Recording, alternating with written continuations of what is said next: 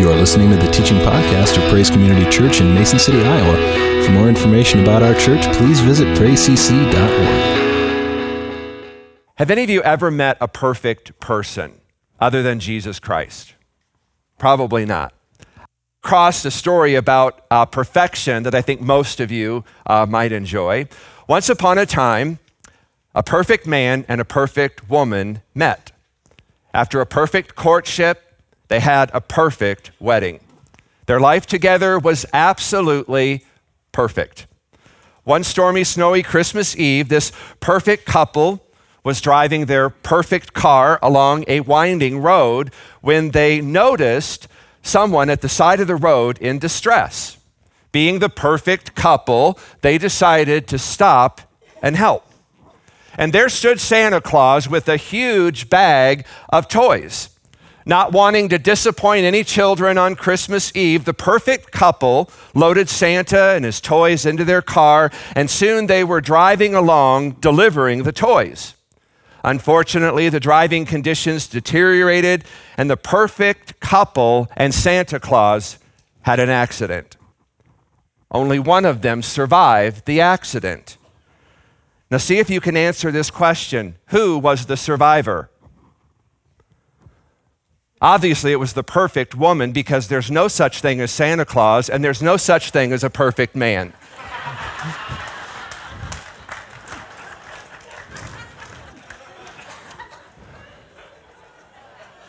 The truth is, other than Jesus Christ, I think we would all agree in this room that nobody is perfect.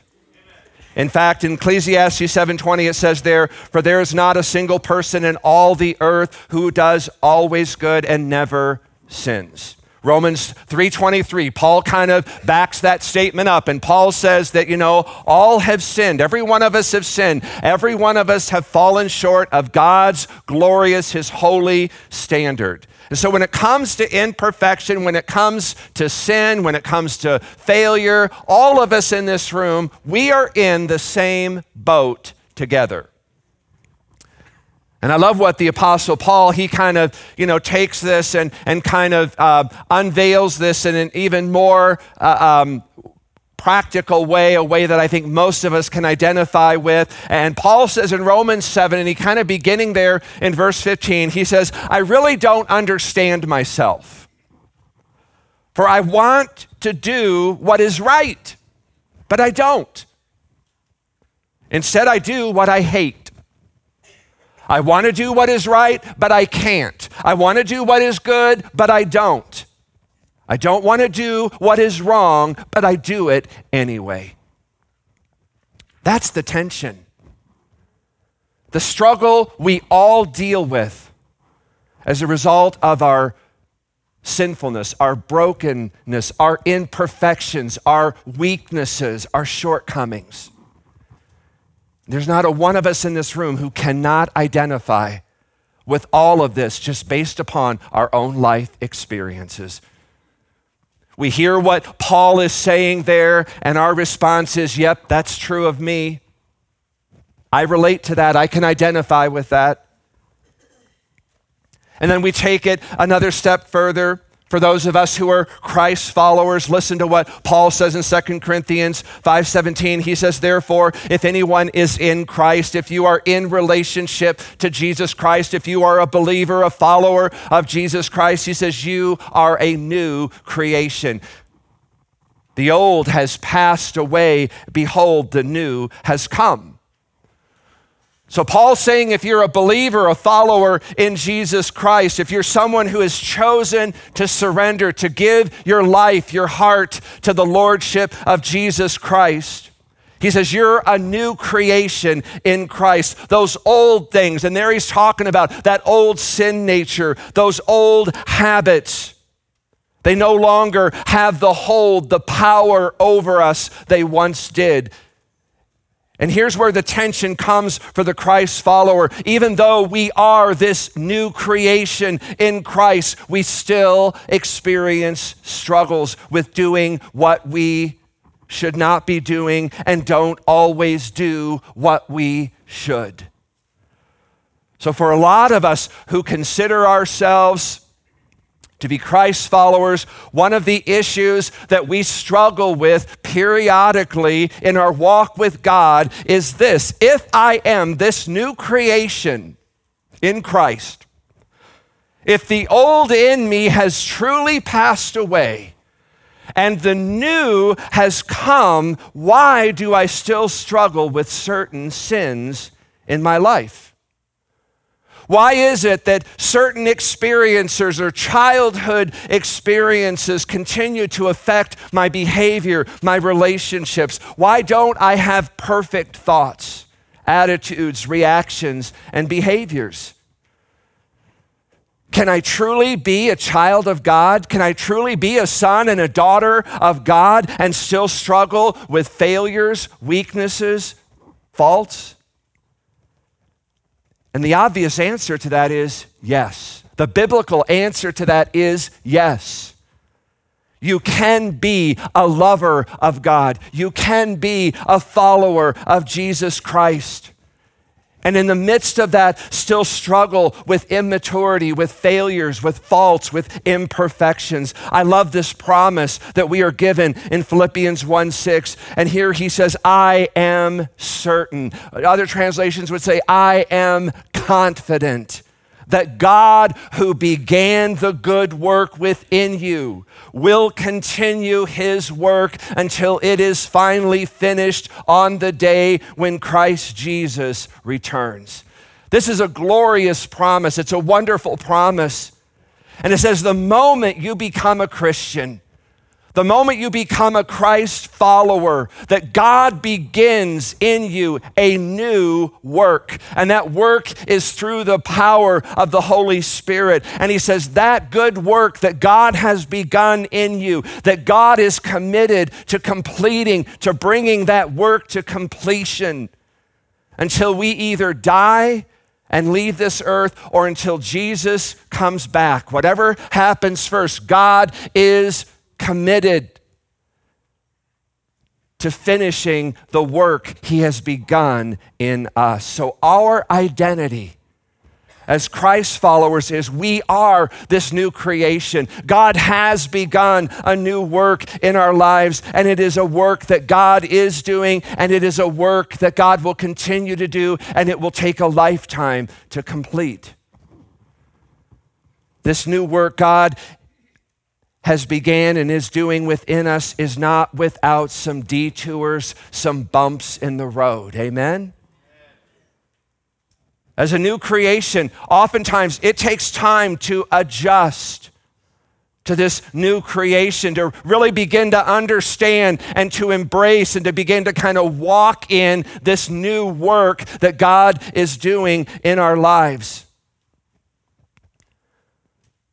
So we oftentimes just need to be patient with ourselves. We need to be patient with one another. Every one of us, we're works in progress. I love what Philippians 2:12 says. It's working out our salvation with fear and trembling.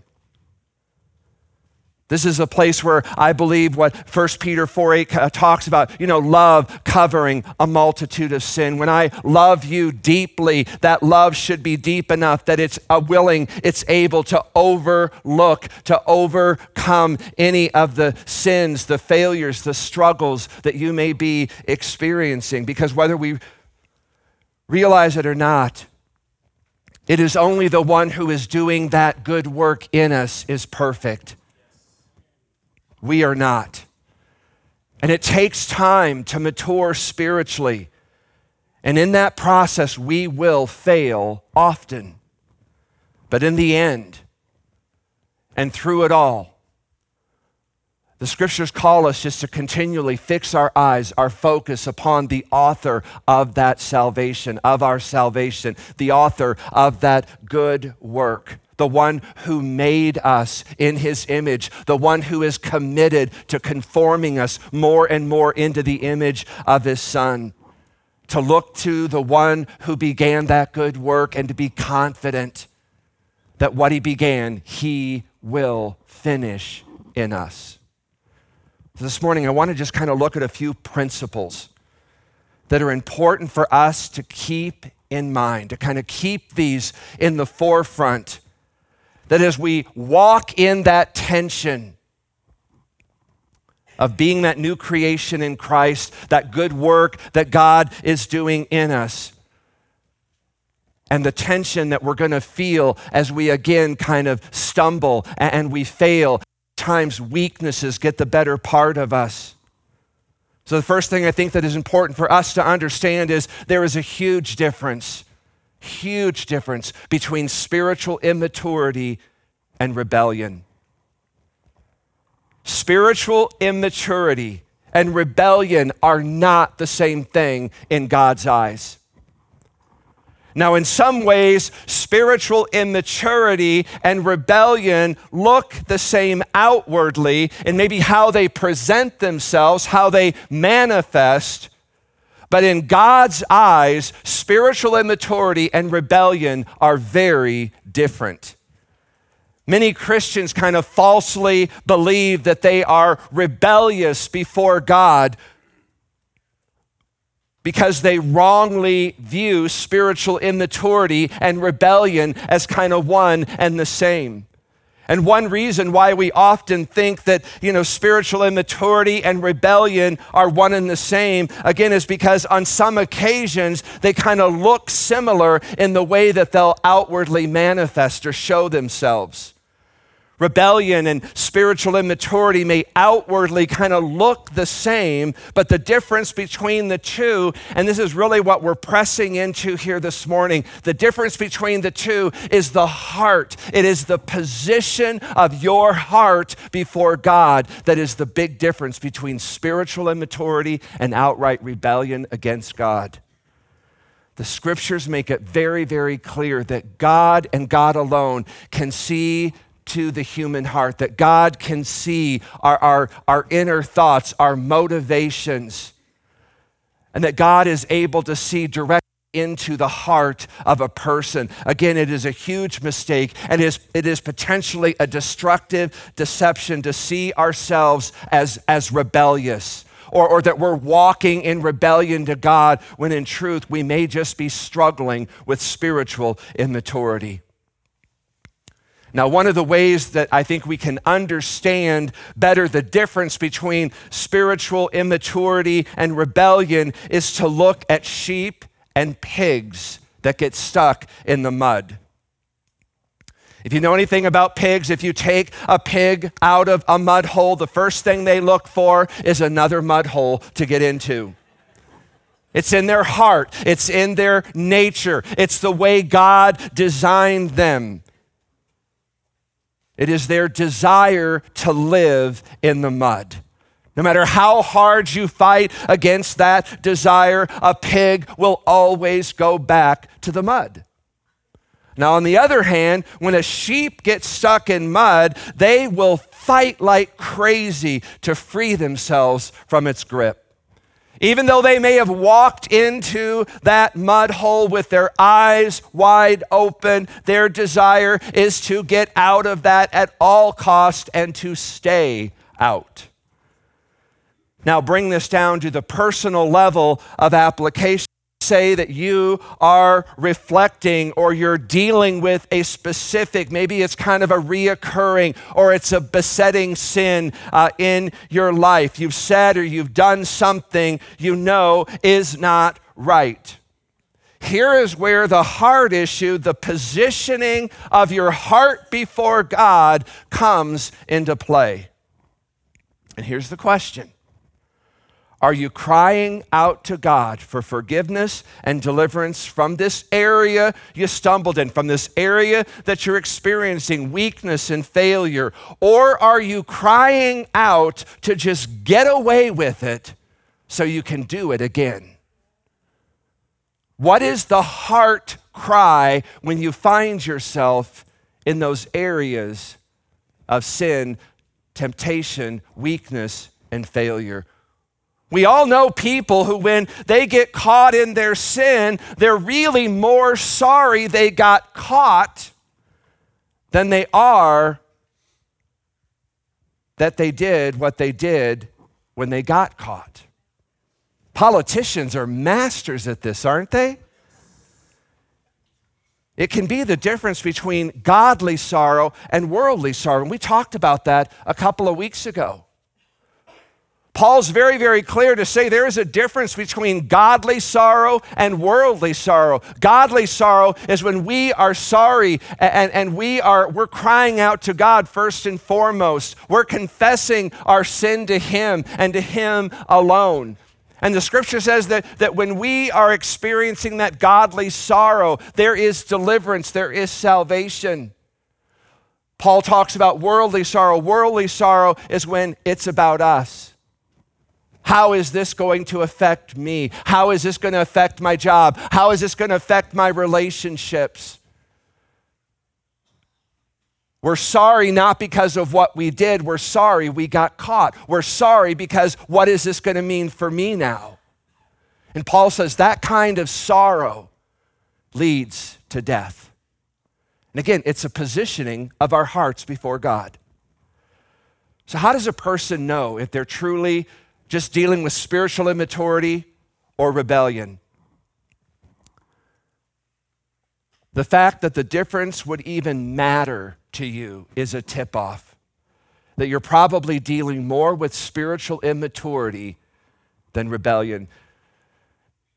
People who are struggling with spiritual immaturity are those who are concerned about offending God and injuring their relationship with Him. Whereas rebellious people, they couldn't care less, even though they may outwardly appear to others that they do. I get this question oftentimes when it comes down to the whole issue of blaspheming the Holy Spirit. Jesus makes this statement in Matthew 12:21. He says, "Therefore, I say to you, every sin and blasphemy will be forgiven men, but blasphemy against the Spirit, the Holy Spirit, will not be forgiven men." And there are those Christians who look at that, they read that verse, and they wonder, have I committed the unpardonable, the unforgivable sin of blasphemy against the Holy Spirit? Now, a good rule of thumb on that issue is if you care, if you are concerned that you may have committed blasphemy against the Holy Spirit, then chances are very good that you have not. Because again, a person who has committed blasphemy against the Holy Spirit does not care that they have. And again, this can be an example of the difference between spiritual immaturity and rebellion against God. As I said earlier, you see this difference of spiritual immaturity and rebellion kind of play out in the two lives of King David and King Saul there in the Old Testament. King David represents a very graphic and a very vivid example of someone who is struggling with spiritual immaturity, while at the same time, he possesses a very sincere desire and attention to just follow after God. David comes to understand that part of God's character towards him is that God takes great delight in David. He sees David as a man who's after his own heart. Even in his weakness or in the midst of his spiritual immaturity, David sees God as someone who takes great delight in him. David comes to discover and he realizes that God's love is fully towards him, even while he is in the process of spiritually maturing. Again, as I said earlier, David commits adultery with Bathsheba and then has her husband murdered to try to cover up the child that was conceived in that adulterous affair. And when Nathan comes to David and he finally confronts David with what he has done, David responds with this full, complete, total repentance to the Lord. As a matter of fact, again, if you want to read through that whole confession of his sin with Bathsheba, you can read that in Psalm 51. I took a portion of that and prayed into that this morning. Again, listen to part of his confession there in verse 1. He says, be gracious. He sees, he knows, he understands that God is gracious. And so he calls upon that attribute of God. God, let your graciousness come upon me according to your loving kindness. He also understands, he knows the loving kindness of God. And he says, according to the greatness of your compassion, blot out or remove my transgressions. Wash me thoroughly from my iniquity and cleanse me from every sin. Man, this is, he's positioning his heart before God. I love this. For I know in my transgressions and my sin is ever before you. And he says, against you and you only. Again, this is godly sorrow. He says, God, I have sinned against you and you alone, and I have done what is evil in your sight. So you are justified, God, when you speak, and blameless when you judge. I love in verse 17 there in Psalm 51, he says, you, God, you will never despise a broken and a contrite heart. Man, if we will just come to God with a broken and a contrite heart, a heart that says, God, I am so sorry for what I've done against you. David says, God will never, ever turn that away. He'll never reject you. He'll never despise that. A broken and a contrite heart, oh God, you will not despise. When David completely fell down in sin, and it was great sin, he comes to a point where he recognizes it and he owns it. And he rises back up in this sincere, wholehearted confession and repentance to God, instead of just making excuses or making it a part of his lifestyle or compromising. What we see there in David's life, certainly very serious issues of sin, was his heart. His response to God was a clear sign of spiritual immaturity. Again, deep, great spiritual immaturity. That was King David. King Saul was a completely different story, completely different man, completely different heart posture before God. There's a great example of this rebellion that Saul displays against God in 1 Samuel 15. Saul had been anointed king over Israel, and God has told him to go and to destroy the wicked Amalekites.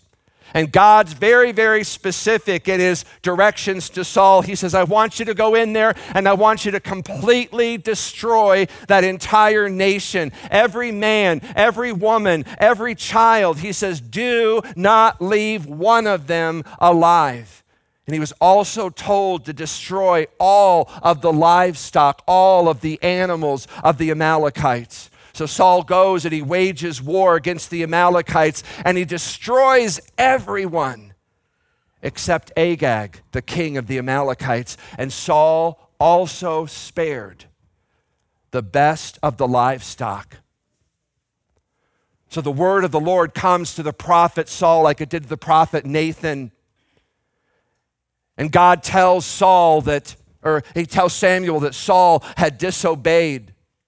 And when Saul sees Samuel, he tells him that he has done what God told him to do. Saul says to Samuel, I've obeyed the Lord. I have done the word of the Lord.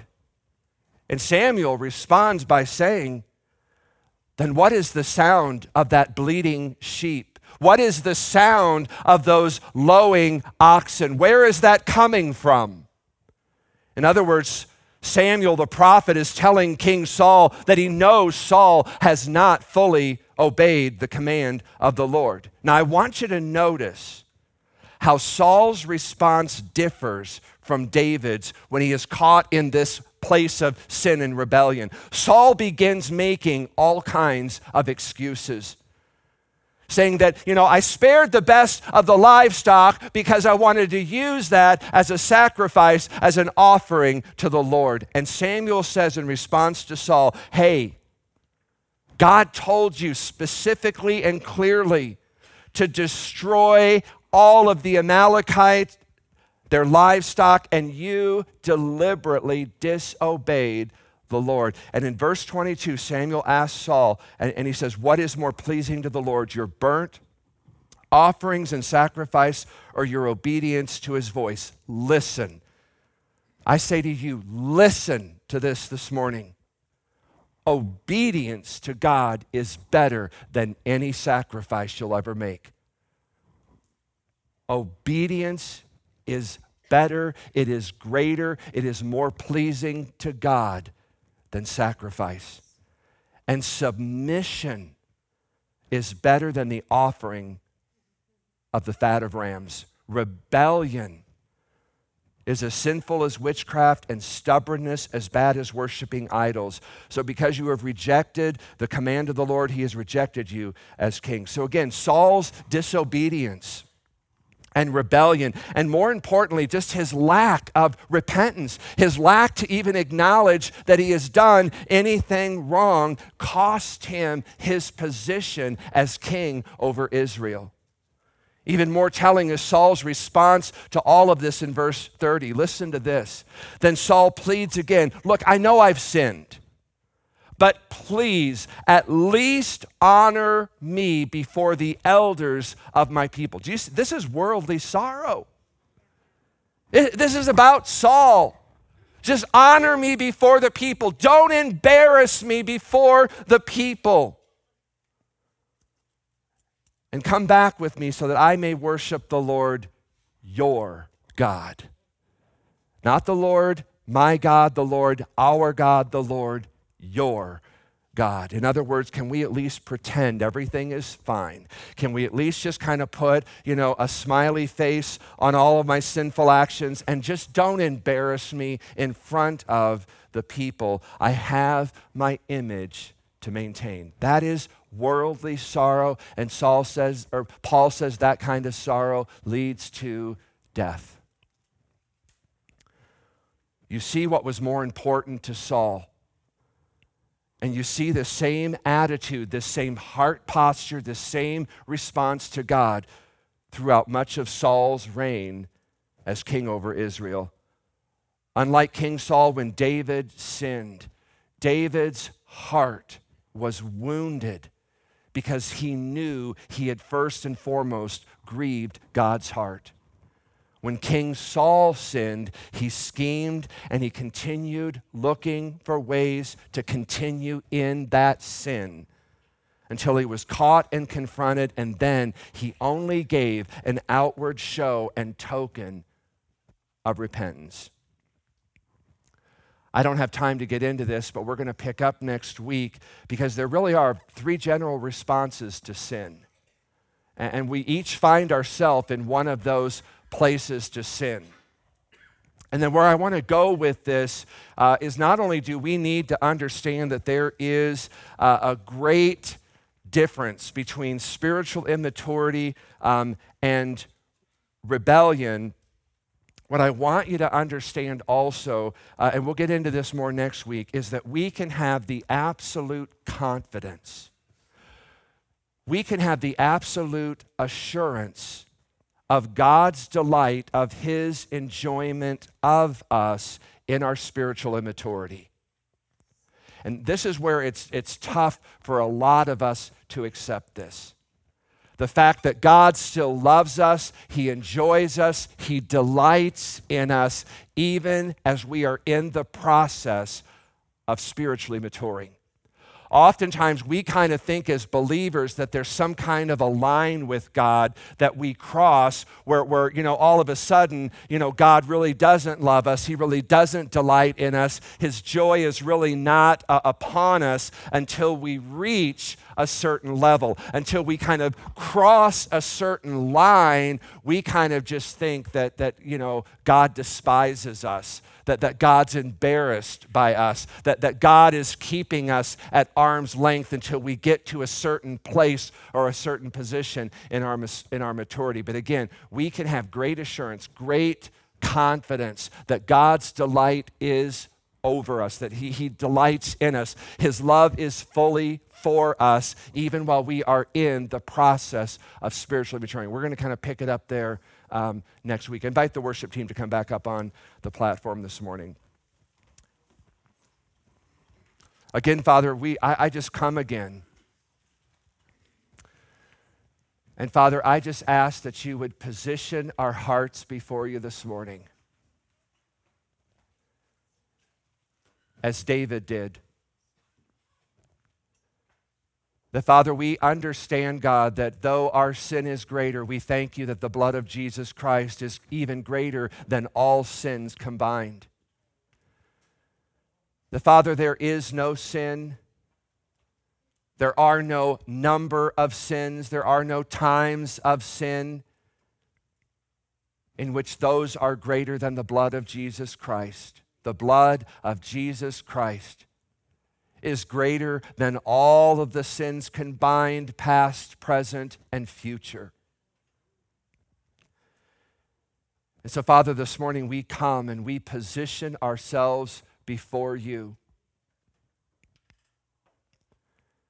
Because of your great love, because of your great mercy, because of your kindness, because of your desire for us, your desire to be in a relationship with us, your desire to reveal your love for us. So this morning, Father, we just pray, Lord, that you would just open the eyes of our heart, that we would see you for who you truly are,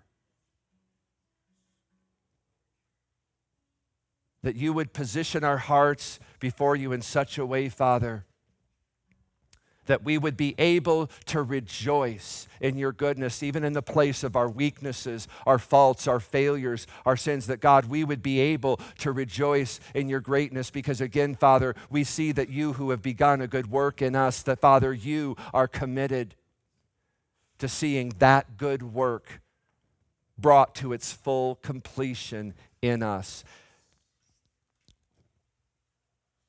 That is who you are. So, Father, this morning, I pray, Lord, that if there's any here this morning that don't know you, or that don't know you in that way, maybe there are people here this morning that see you as an angry God, a vindictive God, a God who is out to get revenge, that is not who you are. That is an idol, that is an image of God that we have made ourselves, and it is not who you have revealed yourself to be. So this morning, Father, we just pray that you would tear down any wrong mindsets, that you would tear down any idols, that you would bring down any deceptions, and in that place you would begin to reveal your true heart, your true nature, your true desire for us. That it is your desire, it is your heart to see every one of us to come to repentance, that not a one of us perish. That is your heart. That is who you are. And so this morning, God, if there's people here that are very aware of their great sin, God, would they even become more aware of your great love that is greater than all sin? And it's in that this morning, Father, that we want to come. And we want to be embraced by you this morning. And we want to embrace you. So this morning, Father, we just come. And we desire a relationship with you this morning. We turn to you and to you alone. You have the words of eternal life. You have the words that can set us free. You have the words of deliverance. You have the words of healing this morning. And we come, not because of who we are, but because of who you are. And we say thank you. Thank you for what you've done for us in your Son, Jesus Christ. And it's in him, and it's in his perfect, complete work we stand. In Jesus' name we pray. Amen. Thanks for listening. For more information about Praise Community Church, including gathering times and events, please visit us at praisecc.org.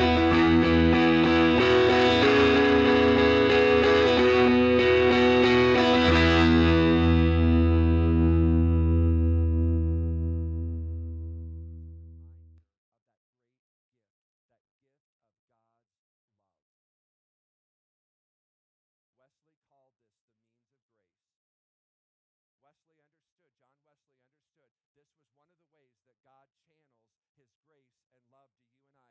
Every time we take that bread, we dip it in that juice, and we remember Jesus and what he did for us. It becomes one of the ways that God can channel, that God can express his great love for you and I.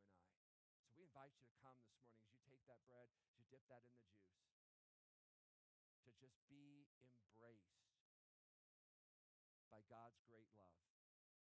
And just to reach out and to embrace him in that same love that he has for you.